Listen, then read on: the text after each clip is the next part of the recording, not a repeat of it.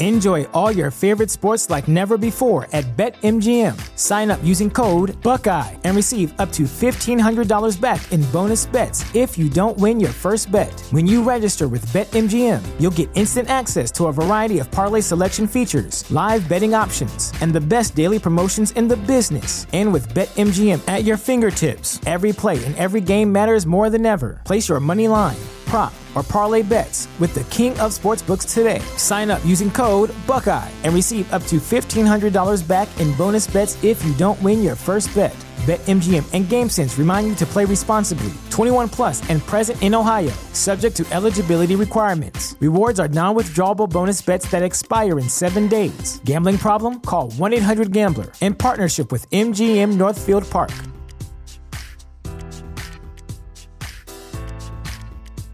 At Parker, our purpose is simple. We want to make the world a better place by working more efficiently, by using more sustainable practices, by developing better technologies. We keep moving forward. With each new idea, innovation, and partnership, we're one step closer to fulfilling our purpose every single day. To find out more, visit parker.com/purpose. Parker, engineering your success. Inspirational women are increasingly popular in the news and media, but many go unheard and their stories are never told. Women to Watch with Susan Rocco captures the stories of many women who truly make a difference. Women to Watch is the vehicle for developing new leaders, encouraging younger generations, and in building self-esteem for future entrepreneurs. Hey everybody, welcome back to another week of Women to Watch here on WWDB AM 860. My name is Sue Rocco, and I'm the lucky lady who gets to come in every week and sit down with some wonderful women in the Philadelphia area and across the country as well who are doing some great things. And today I'm thrilled to have with me in the studio Katie Connolly. And Katie is the president of Best Principles Solutions. She is a leadership coach, she is a speaker, and an author. Welcome to the studio. Thank you so much, Sue. Good morning to you. I'm very grateful for you for coming in a little bit last minute. This was not planned in advance, but I'm thrilled to have you and learn all about the work that you're doing. As we always do on my show, we kind of go back to the beginning and start with your background, where you grew up and your family. And I'd love to hear about your growing up years with your big Irish family of 11 children. What was that like? Well, it actually preceded our family. My grandmother was the sixth of 10. So we grew up outside of New York, about 45 miles outside New York. It's called upstate New York, but it really wasn't, in Orange County. And we always had lots of people around us, lots of family around us. And when my father decided, after there were 5 of us, that he wanted to go back to school, he was a pharmacist. And actually, he'd been trying to get into medical school for many years and was not accepted because he was Irish. Wow. Interesting. Yeah, so finally, Philadelphia College of Osteopathic Medicine, and he preferred being an osteopath because of the homeopathic principles behind it. So he came down here to Philadelphia. We stayed in New York. We were in Monroe, New York. And for 5 years, he commuted. They had 3 children while he commuted. He took a year off to be with his mother. At the age of 40, he graduated. By that time, there were 7 girls and 1 lone boy. Lucky number 7 was John. I'm assuming he was quite spoiled by the 7 older sisters. Actually not. No, we had no idea what to do with this creature. So, poor John did get picked up and thrown into a lot of walls when he was younger. Because we had no tolerance. It was like, who is this child? And why is he behaving so poorly? And why is he behaving so poorly? I mean, he'd stand at the back door screaming, Mom, Mom. Only Mom could come. Well, Mom wasn't around. You need to get in here. Like, you're going to pee your pants. You need to get in the house now because we'd have to take care of whatever else was going on. Right. And then they chose, my mom was from the Bronx. She was a dancer on Broadway. And my father was from up the country, so they chose the Lehigh Valley to raise us. So we moved to Lehigh Valley. I was 10 and a half. My father was an intern at the hospital, at the osteopathic hospital there. And in Bala? In Allentown. Okay. In Allentown, okay. yeah. There's one here in Bala. Well, in Bala, the PCOM wasn't here then. The campus was downtown, around where University Center is, or whatever they call that, like around 18th Street, Lombard, down around that area. Okay. Is where the college was at that time. So they had 3 more children after he graduated. He bought a practice from an old Pennsylvania Dutch German doctor. So we worked in his office, which was the dining room in our home at the time. It became the dining room. So up to 10 of us at the time until later were squished into the kitchen. But we became leaders very early on. I had a team of children I was responsible for. My father was from a farm area, and so everybody worked. And you had, I think, children to help you do the work of the farm. I'm not sure if that's what their premise was. They're very strict Roman Catholic, and there was a lot of birth control issues as well. My father says he and my mother did it 12 times, and they got lucky 11. That there just wasn't privacy enough for them.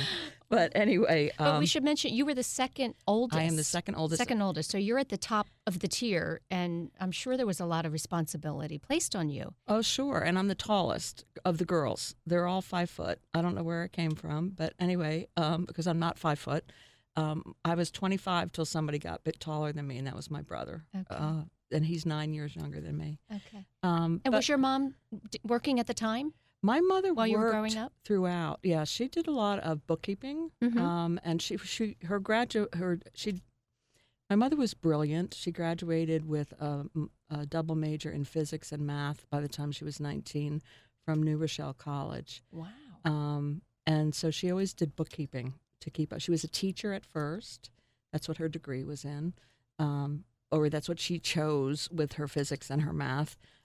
So she would teach us on the way to Catholic school. The Catholic school was 7 miles away. And so she'd teach us Greek, and she'd teach us Italian, and she'd teach us Spanish, and she'd teach us other things while we were driving back and forth. But she always worked part-time, at least. And then we also worked in my father's pharmacy during the times when she was in the hospital pregnant, or we got shipped off to different aunts and uncles, which was frequently.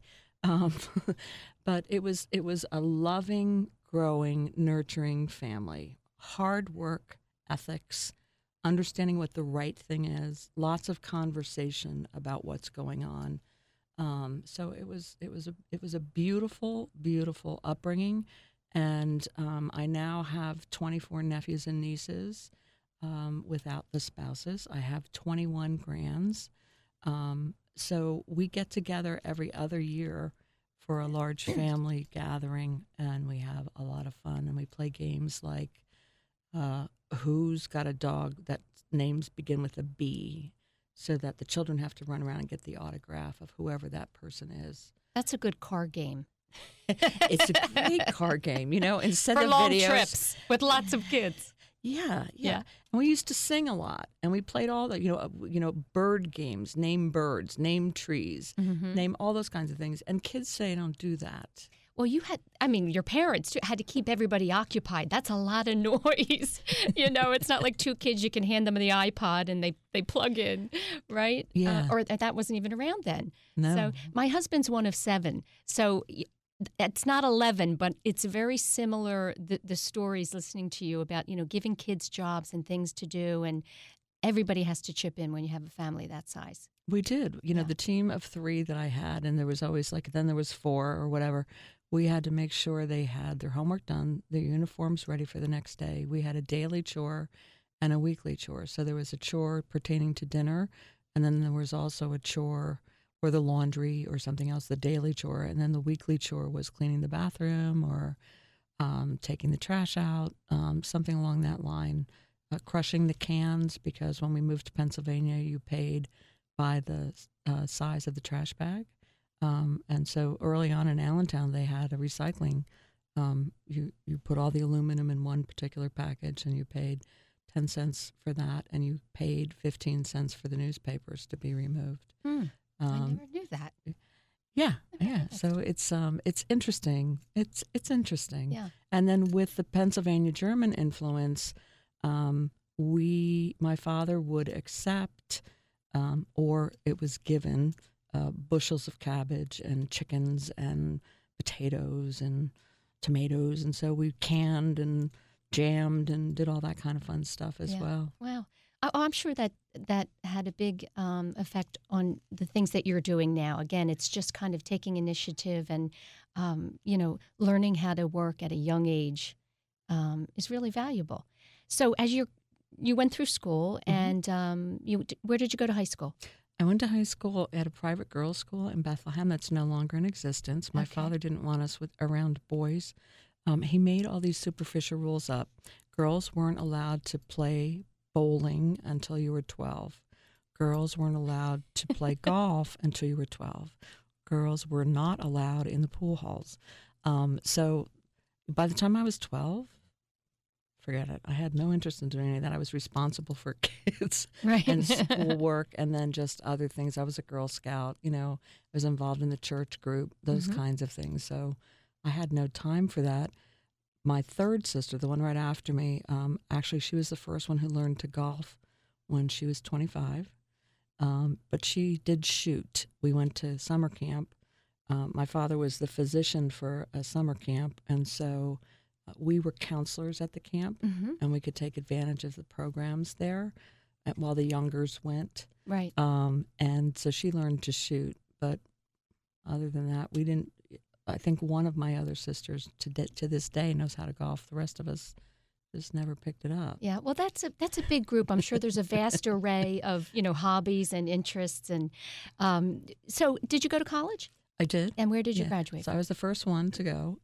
That finished. My older sister went, but she dropped out several times.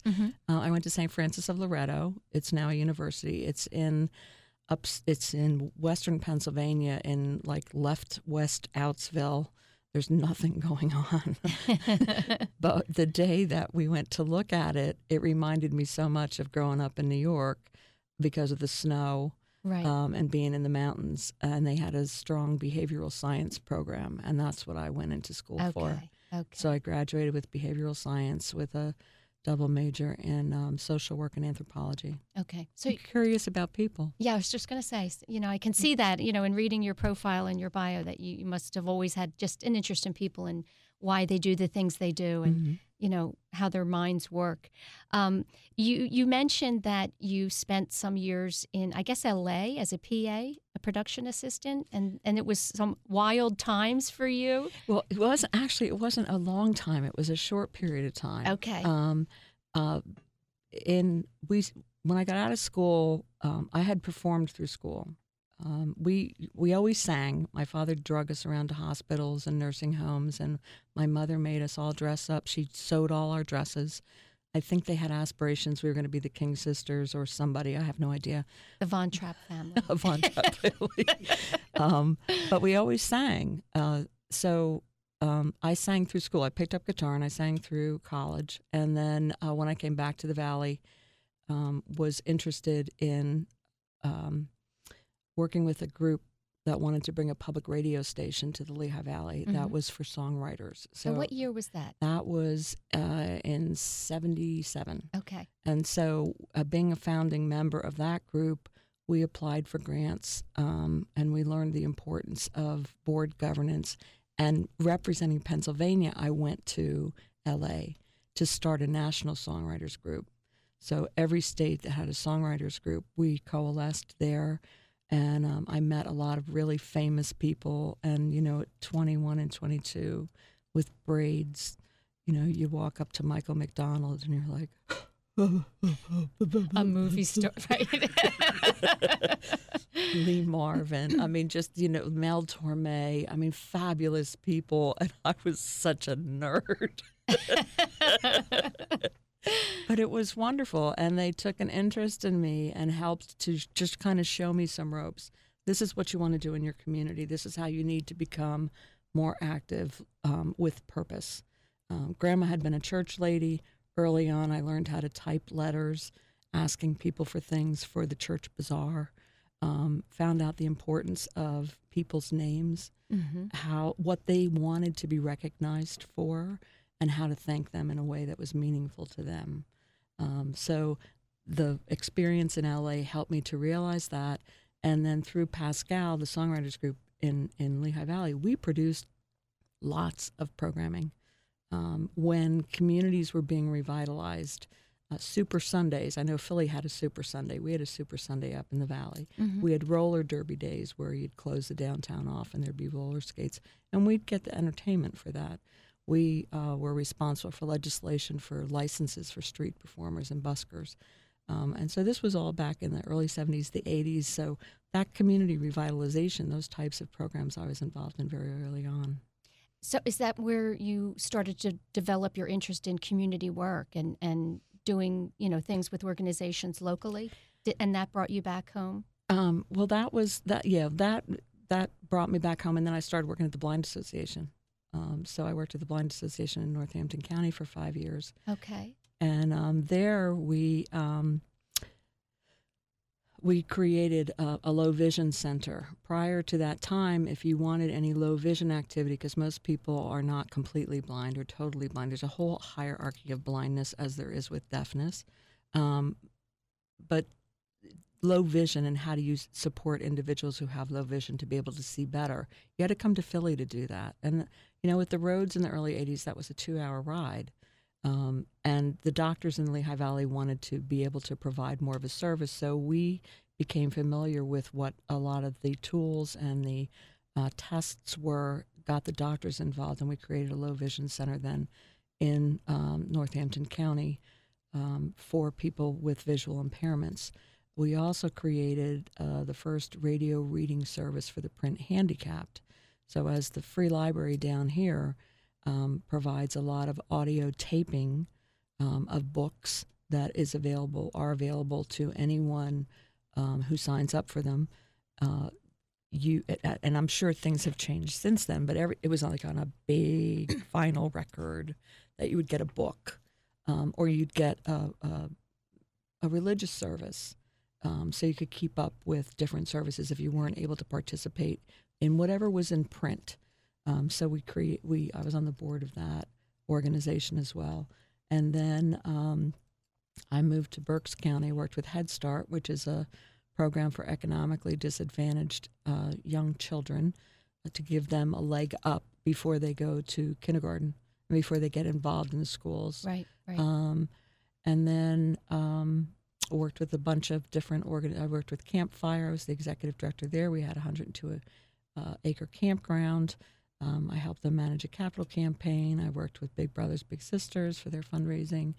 I worked with the Foreign Exchange Program, and then I became president of the chamber in the Boyertown area. Okay. Merged that with the Tri-County Chamber, created a first leadership training program in that region.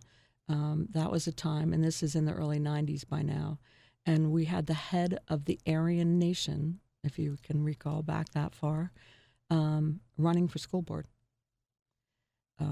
In an area where there were still crosses burned on lawns, and the Ku Klux Klan marched through town. With the advent of community TV stations, every community TV had to allot time for anyone who wanted to speak. And so there was a program broadcast out of Reading, Pennsylvania, by the Ku Klux Klan, by the Grand Master, the Grand Wizard, or whatever he was. So we had the guy running for the school board. His name was Tom. His last name escapes me at this moment. And then we also had situations where people who run for office in your local township who have the power of the purse. These are people who are making decisions about whether you're going to allow a solid waste facility to move into your locale. So Delaware County came up into southeastern Berks County and declared they had eminent domain, condemned land, took it over, and it became a dump. It became a landfill for the trash from Delaware County. So one of the supervisors in that particular township had been there for 18 years, and she could not read, nor could she write. But she was making decisions that affected your tax dollars and my tax dollars, and the education system. She voted against the school district coming in and taking property or building over their township line because they don't need a bigger school. That school was good enough for me. So these are the things that you. And what was your role at this point? I was the president of the chamber. Of the chamber. Okay. Yeah. So we had a lot of work to do. Oh, I bet. I bet you have a lot of stories from that time. We're actually going to take a quick break. Okay. And when we come back, we're going to be with Katie Connolly, president of Best Principled Solutions.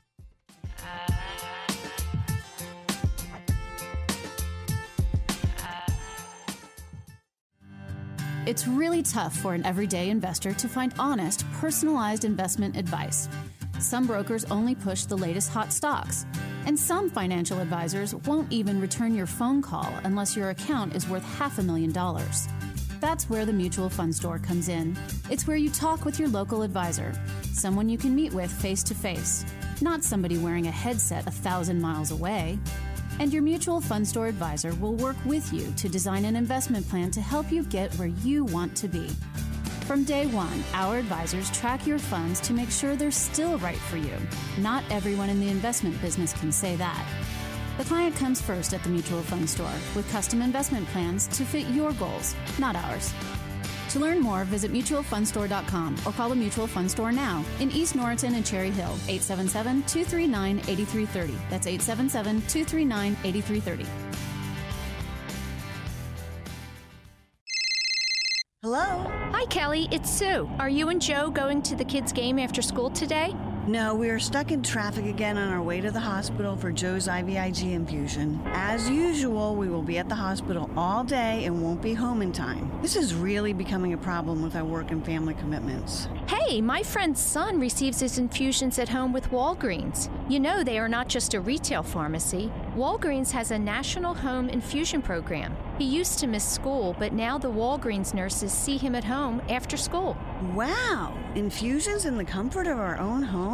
Yes. Walgreens expert infusion nurses and pharmacists are available 24/7 to provide safe, one-on-one clinical support around your schedule. Talk to your doctor and call Walgreens Infusion Services at 877-974-4844 or go to womentowatch.net for complete details. We will, if we ever get out of this traffic. Hardy har har. We can't wait to have these infusions at home with Walgreens. Thanks. Be well. The Women's Professional Network of Villanova University sponsors and supports programming for all Villanova women in order to encourage professional growth and development. The purpose is to connect women from all 5 colleges to educate and ignite change. They are thrilled to have this organization to foster creative collaboration with women across all industries. For more information or to offer ideas and suggestions, please contact them at wpn@villanova.edu or visit their website at villanova.edu/WPN. Go Nova! Are you looking for assistance with your IT demands? Would you like to know that the people you hire have your best interest at heart? InSource is one of the region's most distinguished and fastest-growing technology firms in the Philadelphia area. Their only concern is to deliver your business long-term success to avoid reacting to daily crisis. Recognized as a top employer of IT consultants, they thrive on helping their clients exceed expectations. InSource delivers reliable and effective solutions to the technology needs of both small and large businesses as well as nonprofits, and does so with the goals of your business in mind. With over a decade of recognized success, InSource provides its clients with both IT staffing needs as well as putting highly qualified project teams together. InSource is also a partner of ServiceNow, the fastest-growing software company in the country. Contact InSource today at 610-592-0800 or visit their website at insourcenow.com to find the quality help you need. When you are shopping, do you chuckle at the one-size-fits-all tags? Well, wealth management should not take a one-size-fits-all approach either. Companies offer different products and services for women, and they should. All women are different. Your plan should be as unique and personal as you are. So why are you still following your one-size-fits-all financial advisor? Financial advisor Liz Barker of RBC Wealth Management understands this. Her area of expertise is women in transition and being retirement ready. Call Liz Barker, Financial Advisor at RBC Wealth Management at 484-530-2806. Again, that number is 484-530-2806, or visit her online at www.lizbarker.com to schedule your complimentary custom wealth management plan today. RBC Wealth Management, a division of RBC Capital Markets, LLC, member NYSE, FINRA, SIPC.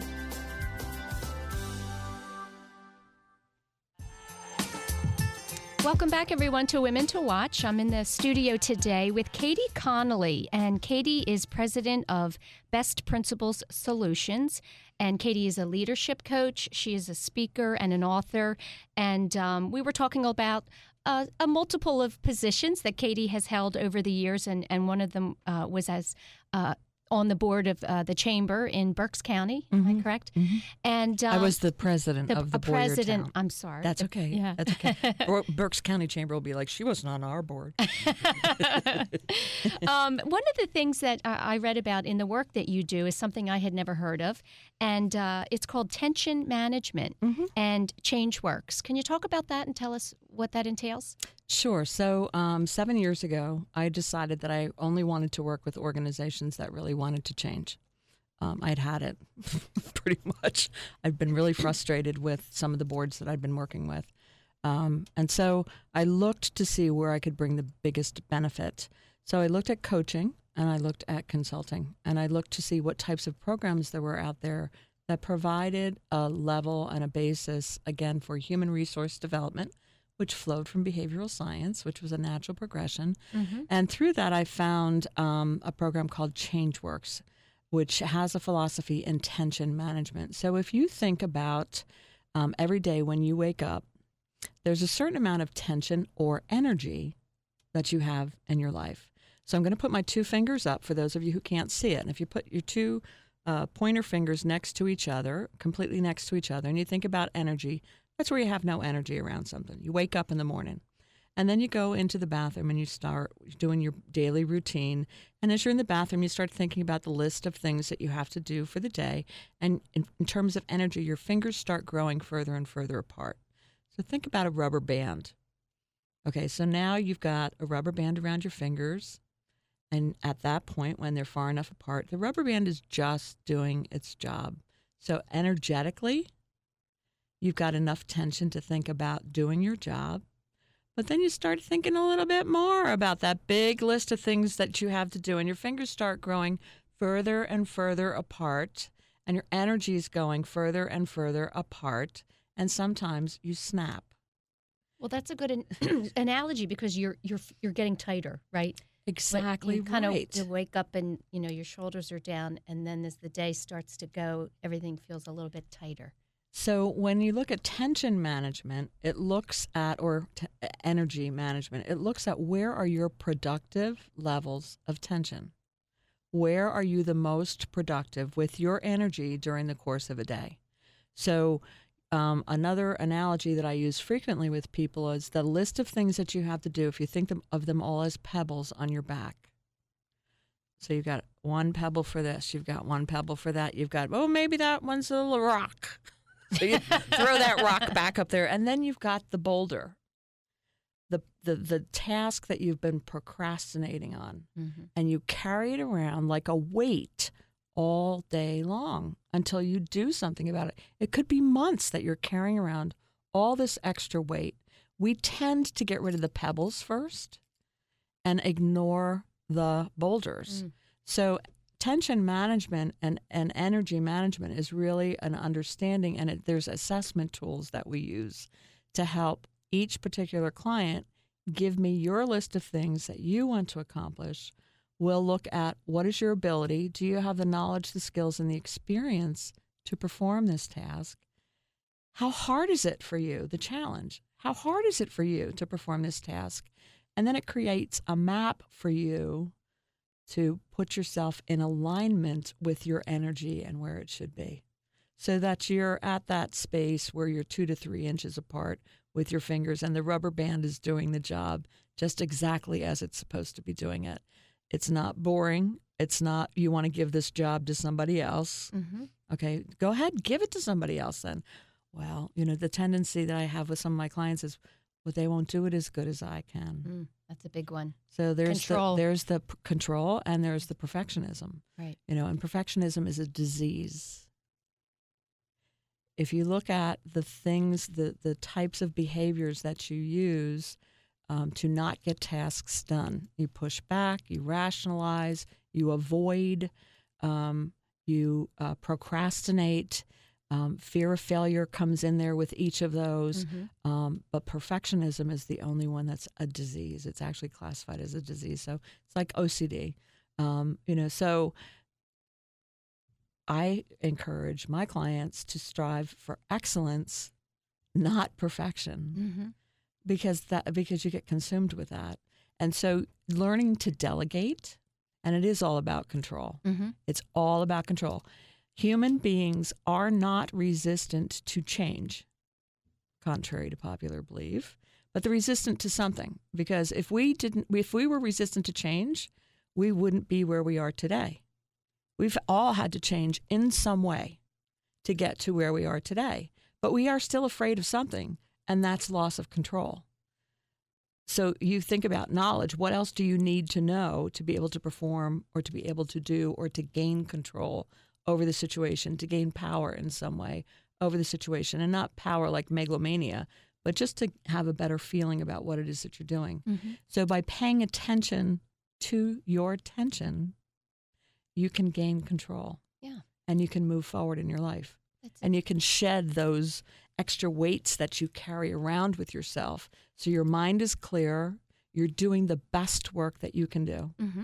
And you're at peace with yourself, and you love your life, and you love your job, and you're purposeful. That's what we're all striving for, right? That wonderful balance. That sounds heavenly. What types of exercises and things do you do with your clients to help them, maintain that? So it can be anything from so the tool the ChangeWorks tool is called the Change Grid, and the tool is very flexible that you can do one person or you can do a group of people. Okay. So when I'm called into a corporation because they've got 9 department managers that each do their jobs very well, but they don't work together as a team.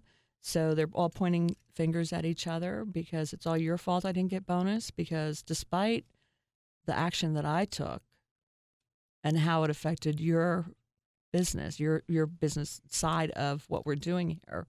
So if I'm in marketing and I push out a marketing piece and the people in the service department don't have enough people to handle the phones, then you don't meet budget. Okay, if the people in when I push a marketing piece out, if you're in the distribution center and you don't have enough people to manage the flow, then it's your fault that I didn't get my bonus. So I work with individuals like that and help them learn how to trust each other, to communicate with each other, to understand differences in personality styles. There's lots of tools out there in human resource development, like the psychometric tools, Myers-Briggs, the Keirsey. Now they have strength finders. And so they'll give you a label that says that you're an introvert. Okay, so I'm an introvert and I can wear that title and I don't have to do those other things, even though that's in my job, because I'm an introvert. So how do you get people beyond their labels to communicate better and work more effectively as a team? Or if someone is working in a large firm, let's say a firm that has 5,000 people, and they have a high-level stress job, and they don't want to be there anymore. They want to make the money that they're making, but they don't want to be there at that place. Well, what does that mean? You don't want to be there at that place. Why don't you want to be there at that place? Where do you want to be? So we go through different exercises. What are the 25 elements of your job that you'll just be so happy in? Is it in the city? Is it in the country? Who will be there with you working? What will you be doing every day? What will your day look like? Who will be reporting to you? Who will you be reporting to? What will people be like? There's a study that came out recently, and it was called Jerk Alert, and it was about bad bosses. And of the 30,000 managers that were interviewed, and this story was presented by Inc. magazine in 2012, actually.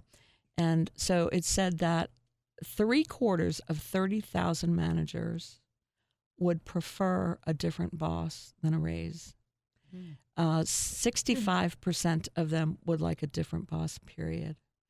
The loss of productivity for working with a bad boss costs America $360 billion a year in lost productivity. So that's the tension management side. How are people losing money? Well, they're ignoring their job. They're ignoring their bosses. They're hiding in the back room. They're purposefully making errors. When you have a stressful situation with a bad boss or a bad manager that calls you out in front of the rest of the table, why didn't you do this? Blah, blah, blah, blah, blah, and they call you out in front of everybody else. That stress, when you have extreme stress like that in your workplace, it can take you 22 months to recover physically and emotionally from working in a place like that. So if you have a choice, and you have choices about every single thing that you do, you wake up in the morning, you greet the day, you thank the Lord for the day that you're given and the gifts that will be presented to you.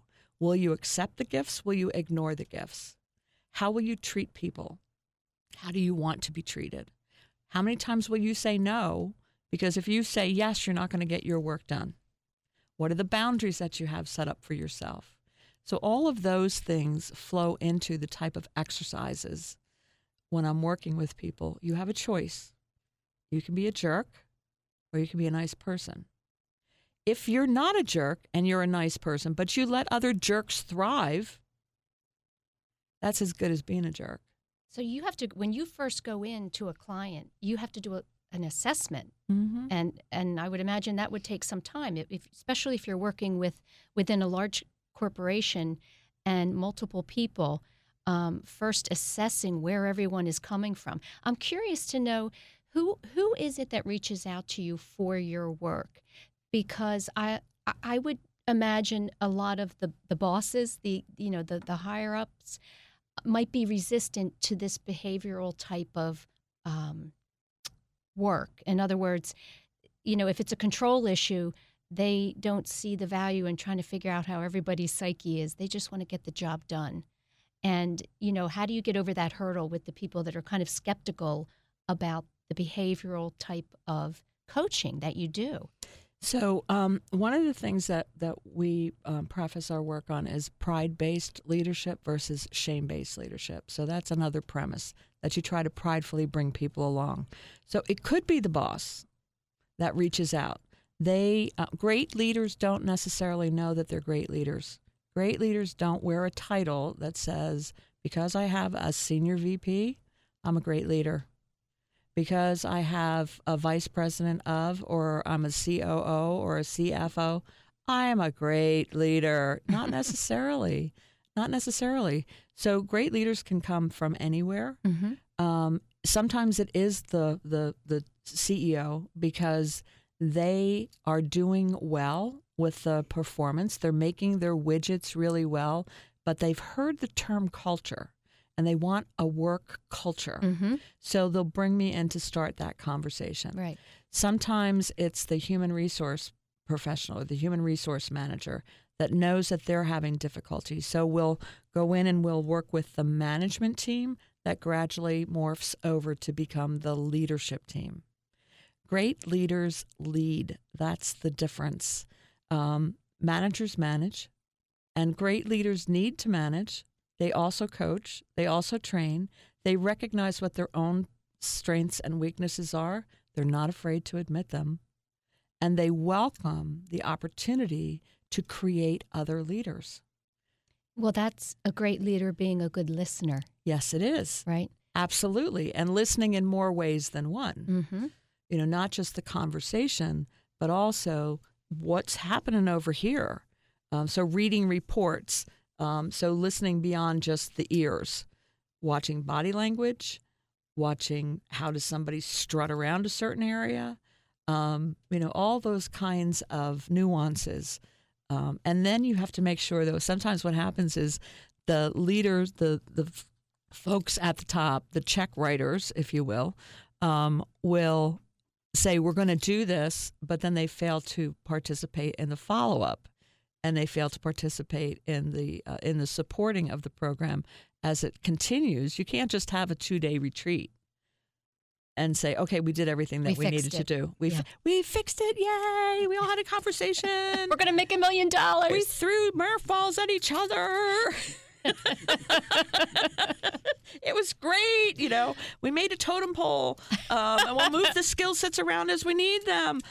So it goes beyond that. Follow-up. There needs to be follow-up. Yeah. And oftentimes that's where the leadership lacks, because the leaders aren't committed as well. They're just going through the motions. But we're seeing less and less of that. Mm-hmm. We're seeing less and less of that because people, inherently, you want to believe people want to do the right thing. They just don't always know how. Yeah. Well, I also think that there's so much more discussion today about how the culture in a company, a business, whether it's large or small, affects your bottom line. And so because those discussions are out there, people are open to, maybe we really do need to give some more thought into how we're all communicating or not communicating well. Exactly right. You have to trust people. Right. You won't work for somebody unless you trust them, or you won't pledge loyalty and until your dying day. You think about the armed services and how they will take the grenade for the team. Mm. How many businesses? That's how many businesses have that type of mentality that they'll take the grenade for the team? Maybe they don't agree with what's going to happen. So if you don't agree, what else do you need then to be able to agree? So many companies were downsized, wrong-sized, and the folks left in the wake didn't want to speak up about, I don't know how to do what now it is you're telling me to do. I want to be here. I really love this job, but I don't know what it is I'm supposed to do. Mm. So I'm curious, do you find it different? I'm sure it is different.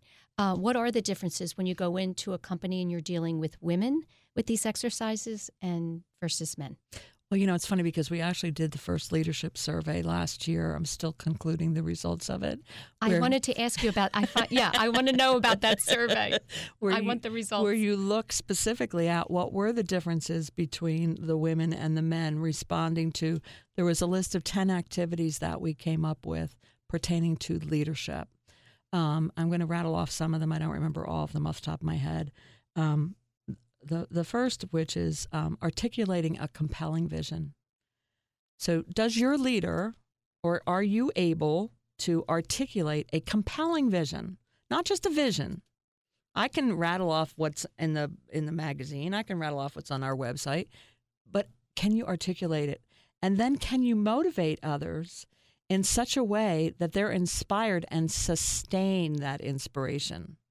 So you can be inspired at a day meeting. You can be inspired at an hour presentation somewhere. How do you help to sustain that? Mm-hmm. How do you help to motivate that? How do you awaken that desire for people to jump on board and be the flag bearers behind you, that they would take the grenade for you? Sustaining ethical practices and processes. How are you doing that? Not just having them in place again, but how do you sustain that? Mm-hmm. Challenging process. Being willing to take a step back and say, we've got this smooth running machine here, but how are we going to challenge things to ante up a little bit? What's working, what's not working? Evaluating things, and not just that freaking one time a year performance evaluation is so antiquated. You cannot chastise someone for an action they took in March and December. Right. You've got to address it in March. It's like, potty training a dog, or a child. Well, a child, you don't do the same things that you do with child. The behavioral ramifications are a little bit different. A child can change its own diaper eventually. A child, well, anyway, we don't have to get into all that. We digress. You know what? This is a good time. We have to take another break, and we will be back with Katie Connolly.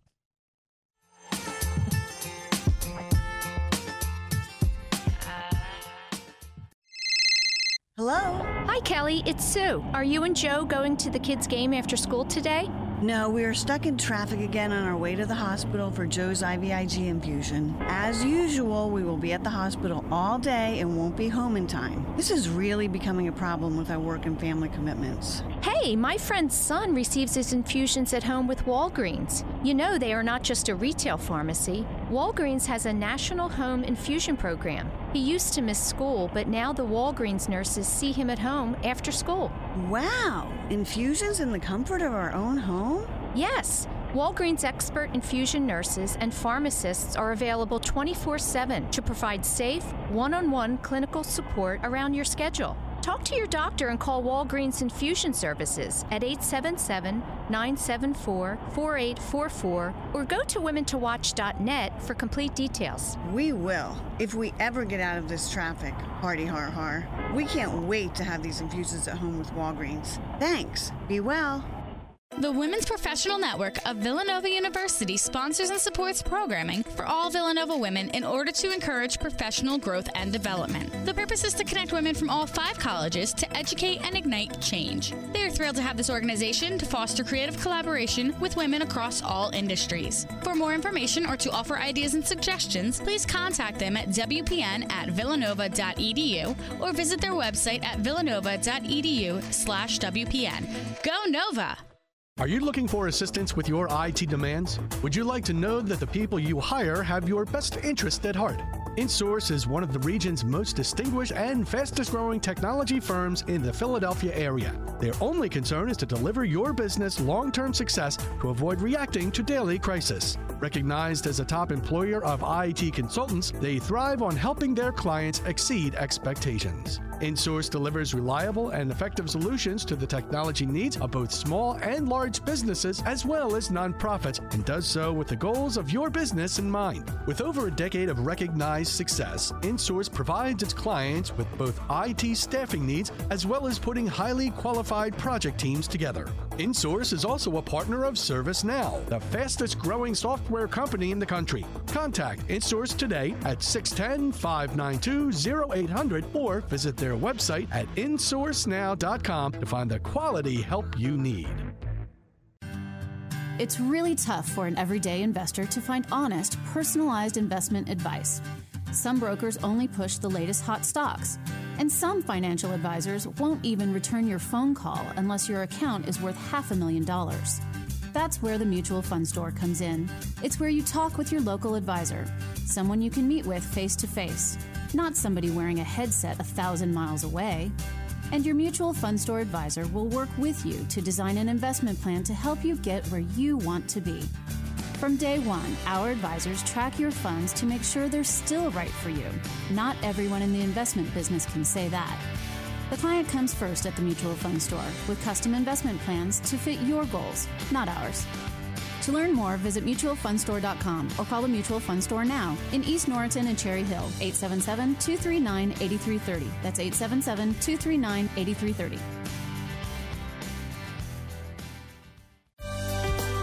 When you are shopping, do you chuckle at the one-size-fits-all tags?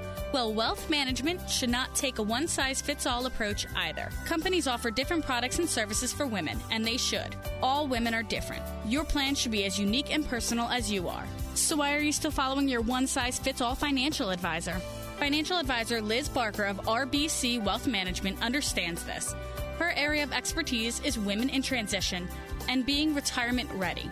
Call Liz Barker, Financial Advisor at RBC Wealth Management at 484-530-2806. Again, that number is 484-530-2806, or visit her online at www.lizbarker.com to schedule your complimentary custom wealth management plan today. RBC Wealth Management, a division of RBC Capital Markets, LLC, member NYSE, FINRA, SIPC.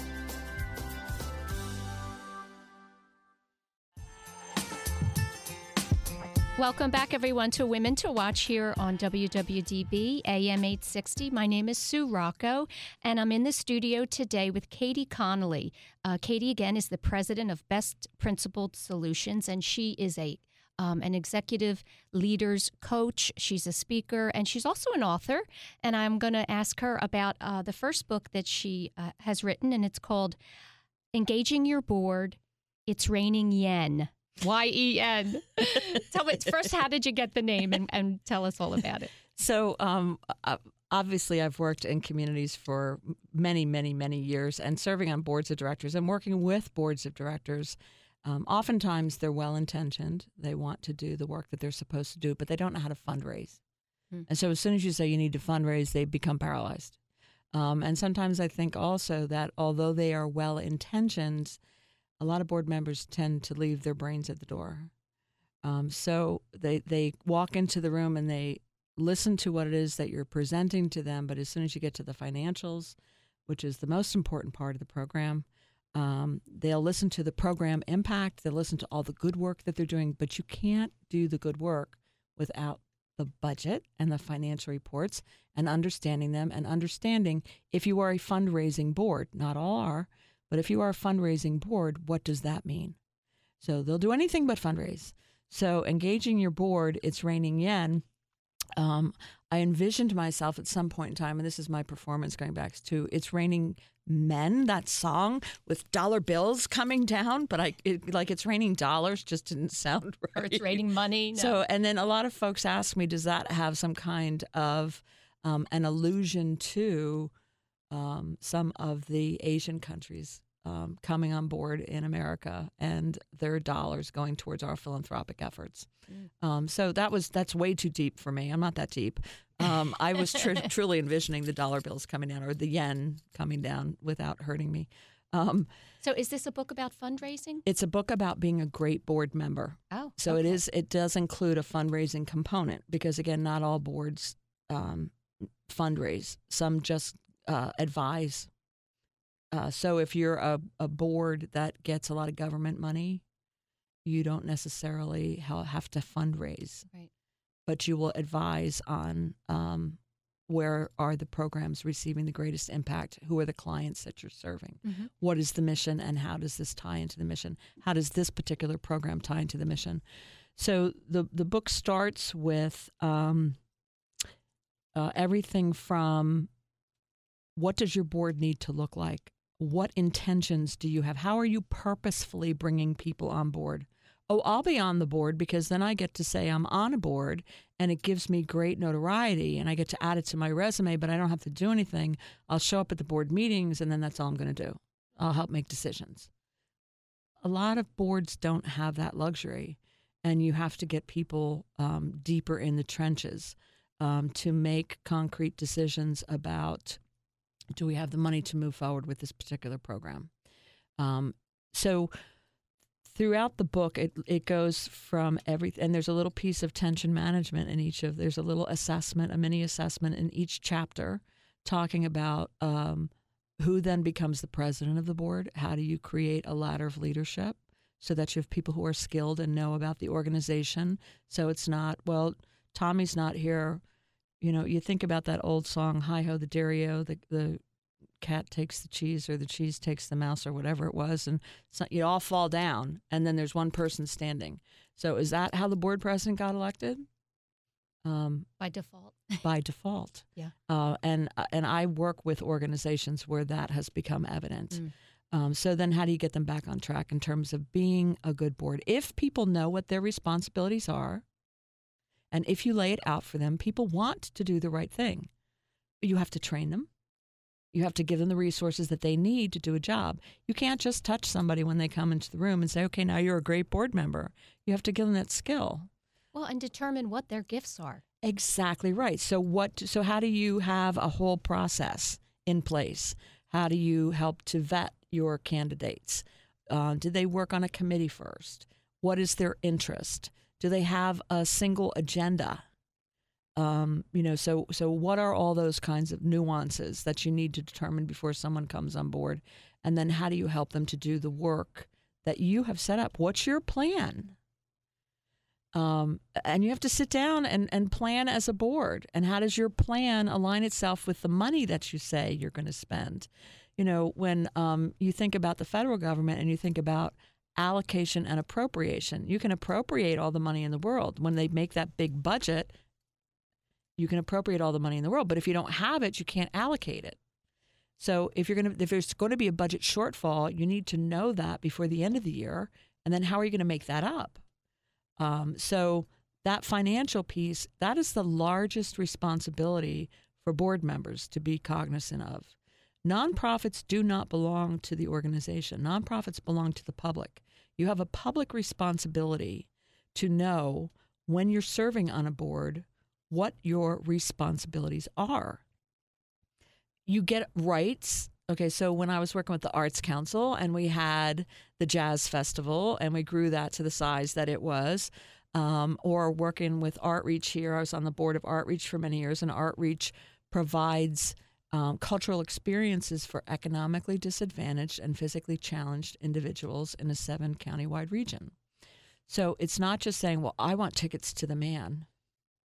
You don't get tickets to the Man. You can be an usher at the Man. You can be an ambassador for Artreach and greet a group that's going to be there and work, but that's not the job of the board. And being on the Arts Council board didn't mean you got tickets to the Jazz Festival. Oh, no. And when I came down here for the Rhythm and Blues Foundation, I was brought down to Philadelphia to transition their national headquarters, and we had a major music awards program. The tickets there were about $1,000 a piece. And there, too, there were board members who were like, well, I'll do this for you. Well, how can I say to everybody else, your minimal commitment is $10,000, and then you buy tickets, and I don't have evidence of the $10,000, and now you want a ticket for $500? I don't know how to regulate that. That's a problem. So up front, the more clear you are up front, the more you can engage your board in whatever the mission is that you have. So the more work you can put in ahead of time, it's like working with a human resource manager working with their staff people as well in a company. The more you know, the more information you give to people to do their job well, the better they'll respond, and the more loyal they'll be to you, and the more they'll work for you and with you. It's not mine, it's ours. Right. There's so many variables. When you step into, a business or a company, and from the very first step, how are we going to make this better? There's so many variables you need to take into account. We only have a few minutes left. So if anyone's listening and wants to get in touch with you to use your services, what's the best way to do that? So the best way would be you can call me at 484-769-2327. You could go to my website, www.best, PRINCIPLED solutions.com. Or you can go to engagingyourboard.org for the book. You can Google Katie Connolly, and there's lots of ways to get in touch with me. That's probably the best way. Kayte Connolly. Thank you so much, Katie, for joining me today. Sue. Some great tips and great discussion. It was an absolute delight. Thank you. Thanks, everyone, again, for tuning into this week's Women to Watch. Again, my name is Sue Rocco, and if you'd like to get in touch with me, I'd love to hear from you. My phone number is 215-313-5561. Have a great week, everyone.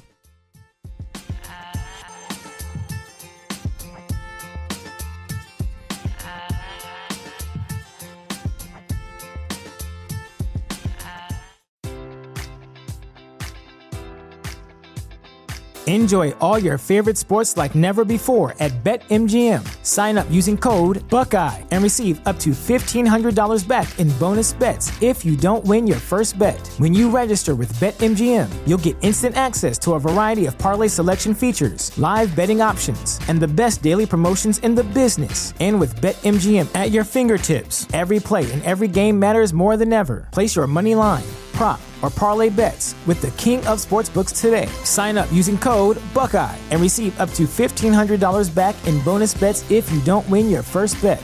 BetMGM and GameSense remind you to play responsibly. 21 plus and present in Ohio, subject to eligibility requirements. Rewards are non-withdrawable bonus bets that expire in 7 days. Gambling problem? Call 1-800-GAMBLER in partnership with MGM Northfield Park.